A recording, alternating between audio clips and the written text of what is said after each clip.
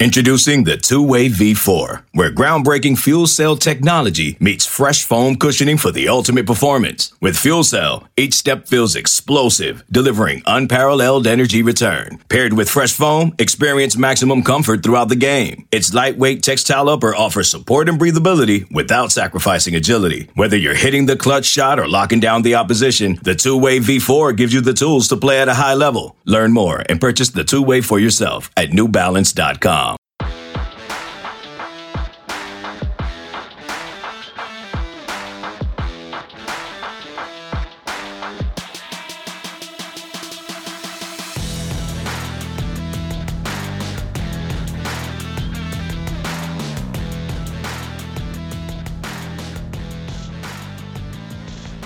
What's up, everyone? Welcome back to Through the Smoke, a Miami Hurricanes podcast here on the 24/7 Sports Network. I'm a tired Andrew Ivins, joined in person by my man David Lake. We are going old school today for this podcast. Instant reaction from a hotel in Clemson, South Carolina. Miami falls to the Tigers 42-17 in a game that was never really close, probably not even as close as the score indicates. That's because Miami blocked 3 field goals. I think that was the first time that's happened in an NCAA game in, 5 or 6, 7, 8 years or something like that. We came into this game saying Miami would need to get this thing to a shootout, and that never really happened as the offense never got going, finished with 210 yards of total offense. Just a poor performance all around. On the other side, Clemson pretty much did what they wanted. So, David, it's clear the U is not back, but is it time to panic? Are you selling on this season? Or is Clemson just pretty dang good? Yeah, you're a tired Andrew Ivins. I'm a disappointed David Lake. To answer those questions directly, I don't think it's time to sell on the season. I think, obviously what we learned is Miami's not on that level. And, probably you could say they're not close to being on that level. But are they still, should they still be respected as a top 25 type team? I think so. And if they can maintain, they can dust themselves off from this loss and maintain a top 25 level showing the rest of the year, then, you got to be realistic and understand that's a good year. But yes, I'm with you.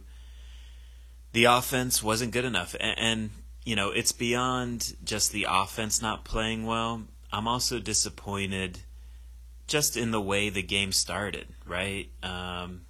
Just didn't get off to a good start coming off a bye week. You would have expected Miami to, have a stronger showing in the first quarter.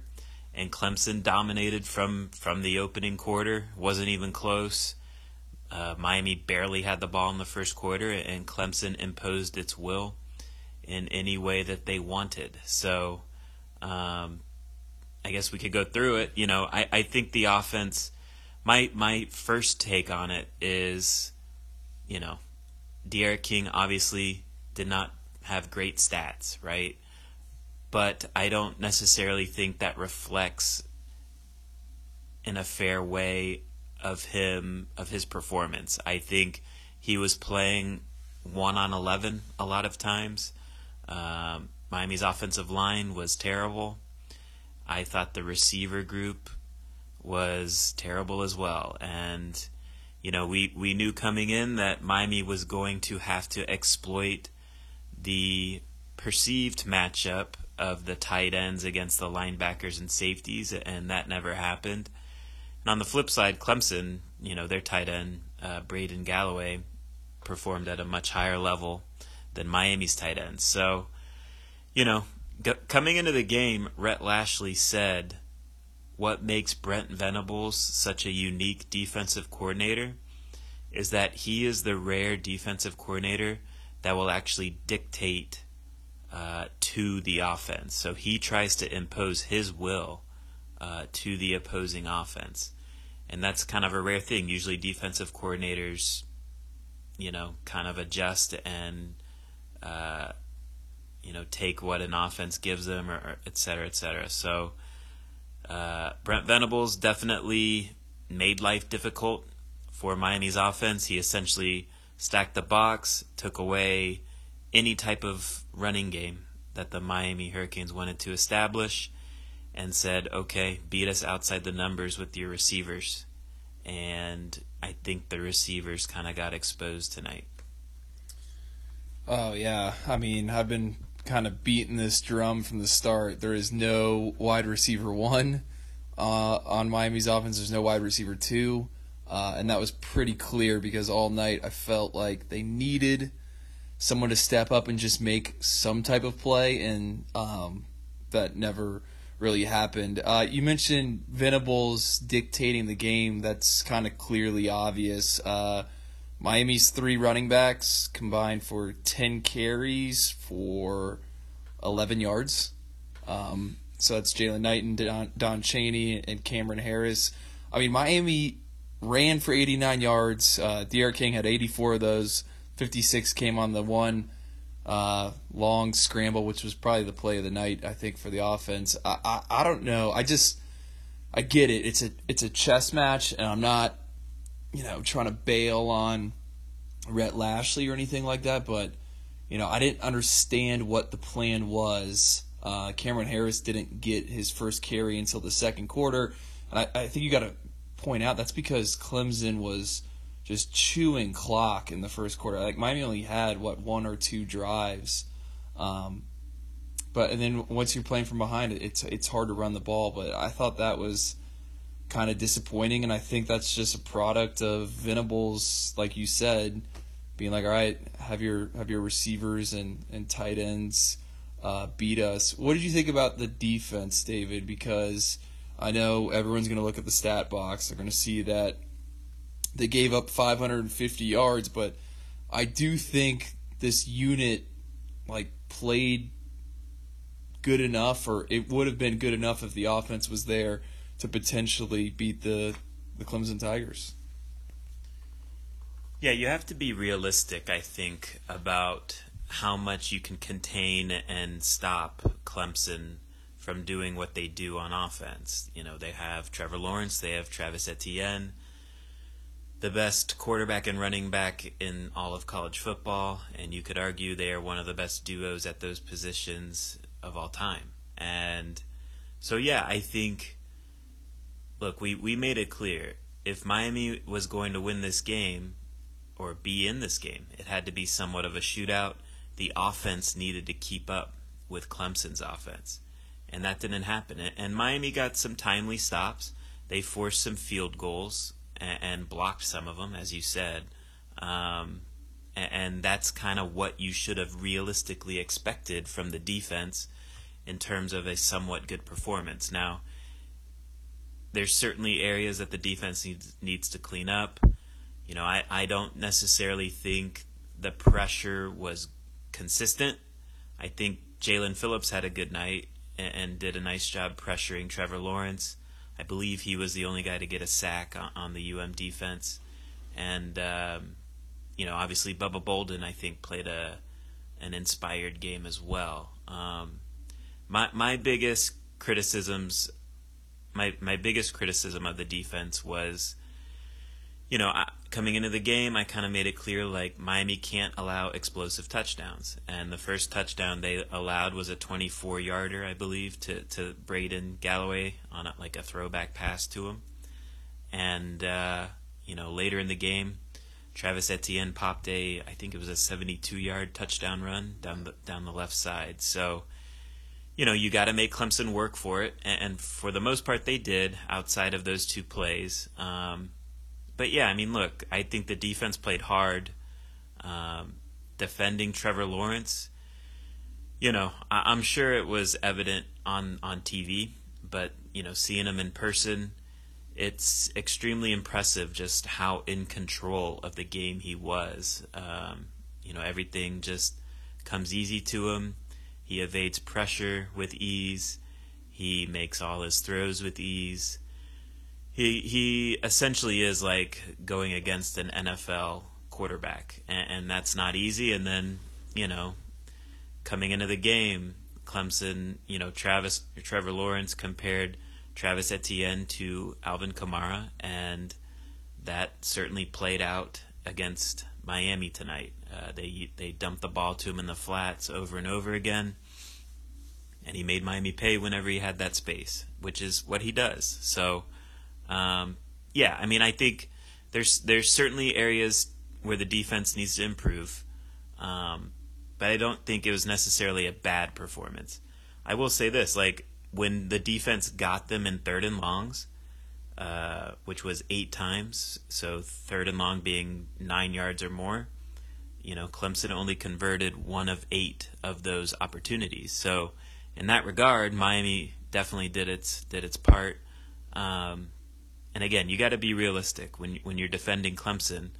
It's probably going to be a game in the high 30s and 40s.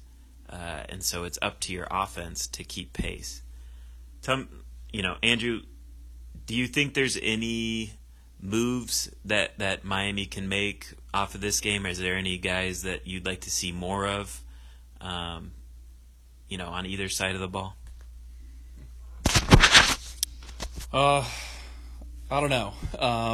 I'm here for maybe getting some of the younger guys in at receiver. I think there's growing pains with that unit. I'm like a D. Wiggins guy. Was Mark Pope even targeted tonight? I don't recall him having a ball come his way. I mean, I could be wrong, but at this point, I think you got to see. Okay, he had 1 target. Let's see what Keyshawn Smith has. I know that was in garbage time, that long catch he had. Let's see what Michael Redding's got, but it's pretty clear to understand why that they are recruiting the guys they are, and is there a chance any of them are going to come in and be able to make an impact right away? Probably not. But that's a room that's just got to get better, especially in these type of games when you need someone to step up and make a play. And I think we were talking about this last year. I mean, how much did Miami miss an Amon Richards, someone that is going to move the sticks for you, and they just don't have that. Defensively, there was a ton of rotation in the linebacker core. We saw a lot of Corey Flagg, and I had a moment where I sat to myself and I said, Corey Flagg chasing down Trevor Lawrence is not something I pictured ever happening, ever. But I thought he wasn't as lost in the sauce as he would be. Sam Brooks made back-to-back really nice plays, dropped I think it was a running back right in the hole, and then tipped a pass a play later, and then I don't think he saw the field again. Give me some more of that. I do want to address the safety situation.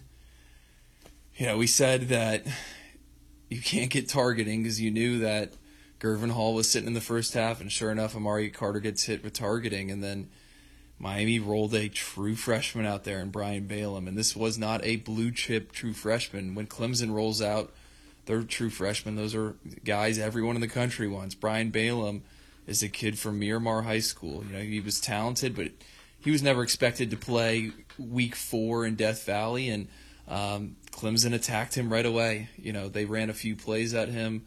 I think the term Manny Diaz used was baptism by fire. So you got to take that into account. I'm not making excuses you don't let that happen, but that was a glaring issue. What about you? Is there anyone you want to see more of? I'll tell you what I do not want to see is Xavier Restrepo on punts. That was a disaster. Kind of went exactly how I thought it was. They need a graduate transfer punt returner. That's what they really need right now. Yeah, I do think it's worth maybe looking at other linebackers. I think Sam Brooks, there's something there. Corey Flagg, I thought, did okay. Is he the answer? I don't know, but I think they need to continue to rotate those guys until they feel pretty comfortable with him. I think Gilbert Frierson had a good game. And, you mentioned the targeting thing, and Keontre Smith had a tough targeting call go against him, where, technically, I guess by the letter of the law, yes, the crown of his helmet hit Trevor Lawrence in his stomach, which I guess is targeting by the letter of the law. But still, it's a tough call for Keontre. But yeah, outside of that, I mean, I don't know what else you would do on the defensive side. I guess maybe more Jared Harrison Hunt, but I feel like he played a lot tonight. So yeah, I mean, defensively, I don't have any issues. On offense, I think it's time to shake stuff up more on the offensive line. Is Jalen Rivers an option at one of those guard spots?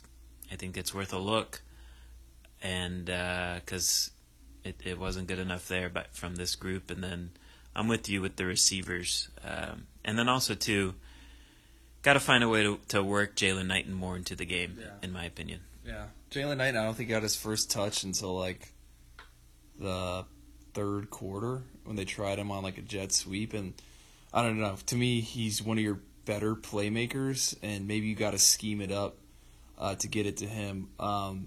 As we wrap this up, and I'm sure we'll go more in depth on Clemson and as we kind of digest all this and go into the PFF numbers, but I think it's pretty clear that this Pittsburgh game, and we said this as we walked through Cemetery Hill.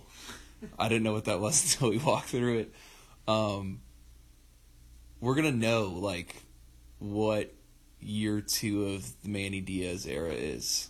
Miami's been in this spot before. This is an ebbs and flows program. They ride the wave up, and then they crash hard on the wave down. And now Pittsburgh comes to Hard Rock Stadium. Noon game. Is this team going to fight? Or is this team just going to go through the motions and be in a dogfight? And I think Pittsburgh's a good team. I just want to know what we see because, like you mentioned, there's probably 3 guys out there on Saturday night running around giving it 110%. Those were Jalen Phillips, Derek King, and Bubba Bolden. Are those leaders going to, do they still understand the seasons ahead of them, or are they going to mail it in? I think it's going to be a big gut check type week for the program. Yeah, and, Pittsburgh is a team that's reeling right now, too. They've lost 2 games in a row, so they have to answer similar questions. Are they going to come out swinging, or are they going to sleepwalk through the rest of the season? So I'm with you. This is a huge game for the Manny Diaz tenure, because if Miami comes out flat again, which the offense is going to get tested against Pittsburgh. Pittsburgh's defense is legit. You could make the argument Pittsburgh's defensive line is better than Clemson's. So, Miami, I will say this, after the game, Manny Diaz and all the players who spoke after the game, so Brevin Jordan, Bubba Bolden, Derek King, certainly said the right things in terms of, they are hungry to come out and have a better performance against Pittsburgh.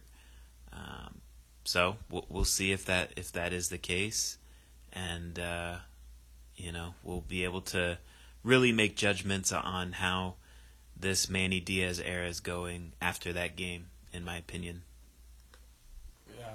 Final thing for me, I haven't even looked at the yardage, but the penalties were just so bad. Yeah. After I think Miami connected on the long field goal, you had a classic offsides on a kickoff, and then Gilbert Frierson late hit. I mean, they got to clean that stuff up. And it's hard. I get it.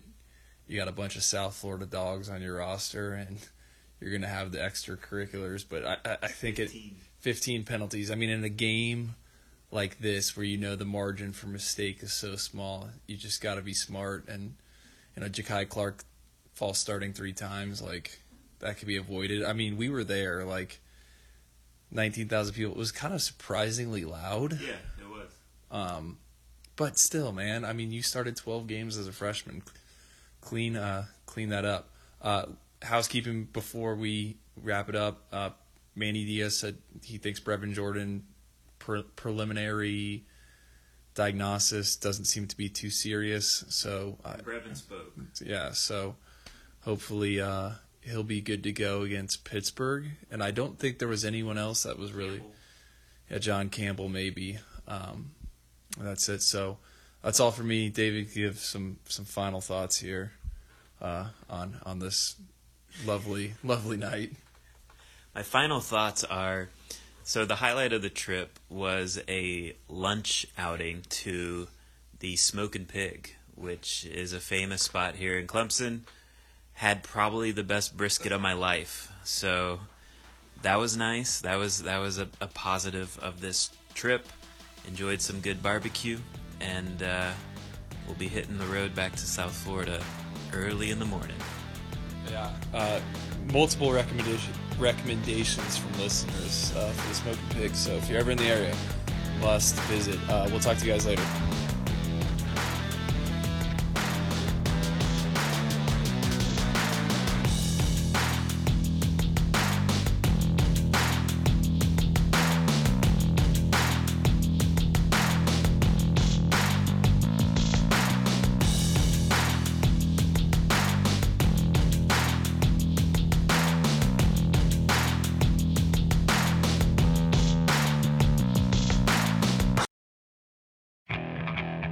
Okay, picture this.